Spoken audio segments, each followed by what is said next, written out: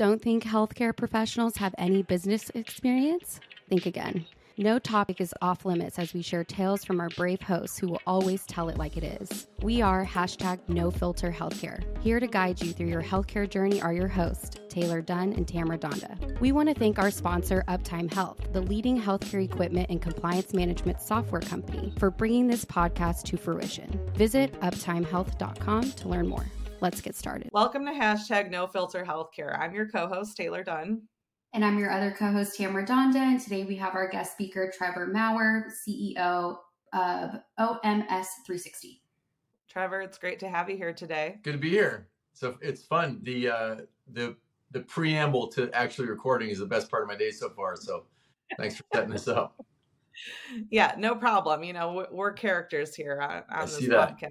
We like to rush, So we're cracking up already because apparently we have trouble with last name pronunciation. Yes. It was me, guilty as charged. So we're really excited to have you here and learn your perspective on doctor recruitment and employee retention. But before we get into that, I would love to have you introduce yourself and how you ended up in your current role with OMS360. Yeah, sure. Happy to share that.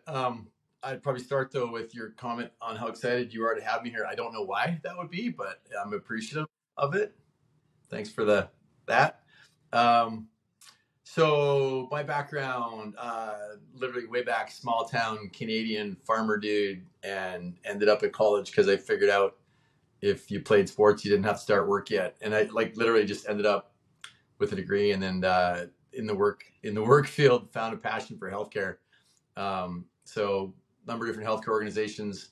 Procter & Gamble, you might not think of as healthcare, but there's a healthcare arm there. I worked for Procter & Gamble and Novartis in Canada, and then came down to see the Olympics here in beautiful Atlanta in 1996 and stayed because for less than $1 million, you can get anything to live in. And Vancouver is ridiculous. So came from Vancouver, Canada. It was nuts. And so just stayed in Atlanta, love it, great spot. Was at Novartis for a while. Then I did a healthcare venture capital backed technology company in Manhattan for a few years. I had a startup here of my own in Atlanta, and then worked with a franchising group. We're franchised 4,000 optometry locations in the US, which was a significant chunk of that market. And then took over a dental group of 32 franchised dental offices in Texas, and was fortunate to grow that with a great team to 750 locations in 43 states in 8 years, and just loved that experience, and had the experience as a Shore Capital Partners. It's a private equity fund out of Chicago, and was on board one of their companies, Southern Orthodontic Partners, and we were looking at where Shore was going next, and just aligned on oral surgery, which is a great spot. And I was really excited about the opportunity, and stepped in as CEO and co-investor to start OMS360 here. We're about 16 months in, and we are boringly on plan. We're on track, which is great. But when we are at budget, great, and then you move on, right? It's been a twisty road to get here. I have so much respect for the Shore Capital Partners fund. I like the way that they view healthcare multi-site within their portfolio, which is most of their portfolio, but they've done a great job. They started 51 companies. I think there's 34,000 employees across the portfolio companies that they hold right now. And their exits are the best in the world. They're running average cash on cash returns of over 7 times return on investment, which is nuts. And they just build really great companies to last forever. So it's an honor to have an opportunity to run, one of their companies, to be a little piece of that big pie. And I live in Atlanta, married, 5 kids. They're all either out of college. 4 went to Georgia. 1 went to Georgia Tech. Of course, he's an engineer. What a surprise. And then they've either graduated or they're in their senior year. So empty nester shortly. I love to hear how your career has evolved and where you started, and it's it's funny because you're like, I don't know if I was going to go to college, but looking at your career path, it's pretty amazing. So I know. And it's funny, like from a business perspective, I like to say like I'm a marketer in a salesman's body with a accounting mind. Like I have an accounting degree, which I don't know how that happened. And then I didn't like it and ended up in sales. But, one of my most favorite career paths in my past has been marketing, just the strategy behind it and just the leverage you can pull to drive growth. So I'd love to view things through a marketer's lens, but always with an eye on the P&L at the same time from the accounting background. Yeah, you're going to have a chance to talk to Tamara about marketing. She does marketing for Uptime Health, and I've learned a lot through her as well. I mean, I never thought I'd be talking about marketing in my career, but it is really fun to be creative and try new things and get into the mind of a client and how they're going to approach your product or service. It's really cool. So I can relate. I can see Tamara going there. It's really just manipulation. No. Yeah. All right. Well, basically, yeah. Well, let's get into a little bit more about the strategy behind OMS360. So, one of the benefits of partnering with your company is access to strategic resources. So, can you elaborate on what some of those resources might be and how they can help a practice grow and thrive? Yeah, sure. Basically, anything non-clinical is where we lean in, right? We try to be clinically agnostic with the doctors, except for, where we can help them optimize their practice or drive organic growth through strength. But if you think about anything non-clinical, and it's not really exciting, staffing, right? We're going to talk about that, but it is really difficult for a thriving practice to take time out, place the ad, do the interviews. They're not classically trained in ad writing or interviewing or behavioral testing or anything like that. They basically sit with a candidate. If they show up for the interview, they have a good chance of getting hired today. And if they like them, right? Versus, the behaviors that drive success and high performance in the role. So something as simple as that, or cybersecurity, right? What are they doing for cybersecurity? I don't know. I hired an IT guy. I hope he does a good job. And so, a couple of boring things like that, right up to revenue cycle management and talent development are the things where we lean in, where through our size and scope, we have, I think, very talented people to support that. Our CFO has last role led 1,400 hospitals from an operational finance perspective, right? That's, how do I have that person here in this tiny little company in our infancy, right? He's like the unicorn. He is helping us do a startup, but with a line of sight on $1 billion company, right? Our head of HR is a published author, Dr. Demi Gray, psychologist. And, again, to have that kind of talent here, our head of operations, former COO, lots of HR experience, large company, small company experience, our head of business development, done billions of dollars of deals. And so if you think about that talent level and the talent that is drawn to a Shore capital portfolio backed company because of the way we run companies with basically our playbook and the upside, all of our employees are investors in the company, which I think is really important. If you think about that talent that we have at because we're a small company right now, we're less than $50 million in revenue, and that will grow quickly. But that type of talent doesn't typically work at a 15, 16 employee, 2-doctor practice in South Atlanta, right? It's hard to find that. So when we can get that talent focused on your practice, we should be able to help accelerate, your growth and optimization of your practice faster. So that's how we think about those resources, if that matters. Yeah. So, one of the, kind of the main pivoting points, I think, with just healthcare is like data and technology. And you kind of talked about the IT side and, how important it is.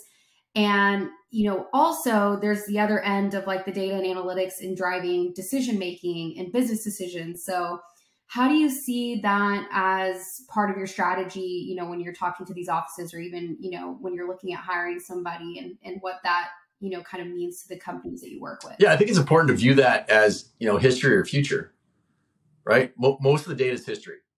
This is what's already happened. And then you can lean in and understand, well, why did it happen and what drivers affected it? But it can take you a month to close your financials, and we don't want to view it yet because something's in the wrong bucket, and it can be really slow. So the historical data, some of it you can get as it happens, and some of you can get much later. But by the time you understand it, react to it, and execute against something to change it, it's 2 or 3 months. It's too late. And so timeliness of data is critical. So all of that data needs to be immediate and needs to be actionable. And then what data are you looking at that's future? And one of my favorite pieces of data, which is very, very simple at all of our practices, how many appointments are on the books in the next 6 weeks? Like, just what's the absolute number? And we track that over time. And if there's a drop, we address the drop. It's just simple as looking at your calendar the next 2 weeks and fill in the holes, right? But this way we get this enterprise level view of all the practices in terms of what's the future look like and what do we need to do to address it.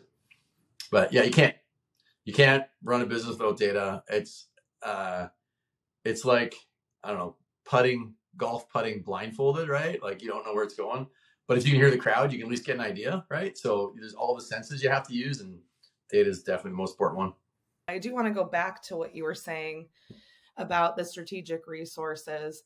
I found it so interesting. You've got all of these people with such great experiences, and you've brought them into this one hub that you're providing access to, which I think is brilliant. And it's something that people don't realize is so valuable, because you're not going to get these minds all in the same room all the time. So I think it's a unique strategy. I think it's great that you're doing that for a lot of these companies. Well, I can't take the credit for it. This is a Shore playbook. I mean, we do this at all the Shore investments, and as I think you've viewed quickly, it just makes sense. Right, definitely. Well, one of my favorite questions that we like to ask, the whole premise of this podcast, the no filter moment. Yeah. So tell us, with no filter on here, what are some major staffing shortages, or some issues you're seeing across the board with these major staffing shortages? And what's the best advice you can give for retaining employees, but in the most honest way? Well, I thought about this question, and the first 5 things that came up, I can't say, just because I think it would be really bad. But it is unbelievable, unfathomable to hear the stories of, either people don't even show up for interviews, or they get the job and they're never heard from again, or they come for a day and they're gone. Like, I don't know how these folks are paying their bills, or maybe they're not, or if they've never had to work a day in their life. But this whole great resignation and entitlement, it's just so hard for me to understand as, a small town farmer, unsuccessful, by the way. Like, our farm was awful. We went through drought, went through high interest rates. We lost the farm. We literally lost the farm when I was a kid. And so you're scratching and clawing and you're sewing your shoes together so you can play with your buddies. And then you have people that it's not worth their time to push a lawnmower. Like it's just, they don't want to work. I just don't get it, right? I don't get people that don't create for their own. And maybe it's because they're getting something for free or they don't need it. But when you find that right person, that right employee, that's the right fit for your values of your organization, hang on to them. And you'll hang on to them if you know what your values are, and if they're good values, and if you live those values, and if they're aligned. That's the best thing you can do, because that focus on what your values are will help solidify a strong culture. Like, everybody says, oh, that company has a great culture, and then when you ask them how to define it, it gets tough. But I think if you define it through what the core values are of your organization, you can articulate it. People can understand if it makes sense. And if your leaders are leading through those values, then, people are going to want to work there. But if your leaders are not, demonstrating those values, or if they're not, walking the talk, then it's not going to work. I've recently heard from other DSO leaders that they're having trouble with some of their employees that will make up a lot of excuses and just won't show up randomly, like the day of, and say, oh, I don't have gas money, can't get to work. And so they might not have their priorities where they need to be. But as a business owner, what can you say to people that are experiencing that, how to approach that type of situation? Yeah, I can't really speak to the specifics of I don't have gas money to get to work, right? And it could be systemic. I don't know what that issue would be, but I would say hire slow and fire fast. Like take your time to find the right people. If you're just going to fill the spot, it's going to vacate as easily and as quickly as you filled it, right? Get to know the person, understand their values. Remember that an interview is demonstrating your best behavior, right? If I'm a candidate, I'm going to give you the answers I think you want to hear, generally, right? That's what people want. If you want the job, you want to be liked, you want the right answers. And then in some period of time, call it 6-12 months, you're going to act like who you are. So use behavioral based interview questions, use assessment tools. There's a lot of assessment tools that are even free, right? Assess yourself and recognize, what are your tendencies and how you really are, and be honest about it, and put your assessment up on the wall and say, hey, I'm really weak at this area and I try to compensate it by doing this, but at least now you'll understand why when I'm stressed, this is how I act. It's not that I don't like you, it's how I act. I try not to do it, right? And if you're open and honest about that, then your team can be the same way with each other. Like we literally have our behavioral assessments for everybody up on the wall. They're up on the wall for everybody. So when you go to meet somebody, you don't understand why something just happened, you go read their assessment and you're like, oh, they hate details. Like for me, it's just like, hey, give me the drive-through version. Like I understand where are you trying to get to, and then walk me through it versus like the big setup. Like just get me to the answer. But everybody understands that. And when we're talking, I can make fun of myself, be a little self-deprecating in terms of, what view I like to have in discussions. But it's just good to be transparent. Yeah, I actually really like that idea, to be able to evaluate their strengths and weaknesses, things that they don't really jive well with, and having them out there for people to understand. We do in clusters as well. Like we graph everybody in terms of the clusters. So like we have, certain clusters when they're together, they're all in la la land dreaming, but no one's going to execute the plan. So like we have to really decide to execute this, or we have to get somebody in here to describe this and make sure there's actionable next steps, or we'll never get anywhere. But now they know that. Right. Yeah. It's great. What about doing like pulse checks or like an incentivization program? What do you think about those? Yeah, pulse checks, like office vibe, stuff like that. Just checking in with your staff and seeing, how they're doing, and if they have any recommendations on things that could change or be better. Yeah, for sure. I think, humanizing the job is really important, right? Because, well, I don't know what the stats are or whatever. 65% of people say their best friend is a coworker, right? So it's pretty important that you have an environment where, you can humanize it as well. Oh yeah. So yeah, completely. Yeah, I'd agree. Very valuable. Yeah. I have an off-the-cuff question, just one.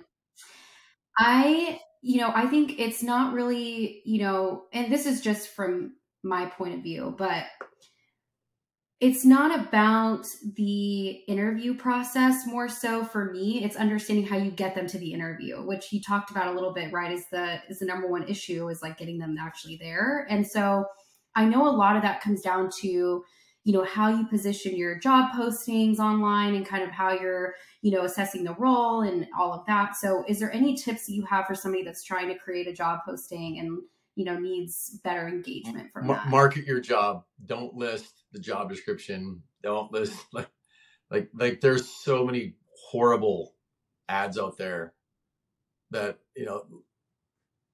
I don't know, you get bored, you don't even get past the first paragraph, right? But if your company loves dogs, then talk about the dogs in your office, right? Like you want to talk about something fun for people to connect to and capture them, right? If you look at good marketing to get consumers to change behavior, it captures them, right? It doesn't give me all the features and benefits of the macaroni, right? It lets me be in that spirit. So I think have a little fun with it, but let them see who you are. Yeah, no, I completely agree with that. That's one of the first things that I always look at, even on a website, if I'm checking out a company in general. Wait, are you on a job search right now? Is that what I'm hearing? No, not at all. But in my past, yes, definitely. But what I do is I look at company about us pages, and I want to see who the people are behind the company. And If it's fun, I'm like, oh, these people are awesome. I definitely want to talk to them. I get excited to talk to them. So I think even just having yourself marketed appropriately on your company website helps too, because the people that are looking for a job are going to do their own research. At least you hope. Yeah, I want to think. But I also heard something interesting as well. So what do you think about when you start the hiring process or you put the job out there, having like a bank of resumes? You found, let's say 15 people applied and you had great interviews with 5 people, but you found that one person that's the perfect match.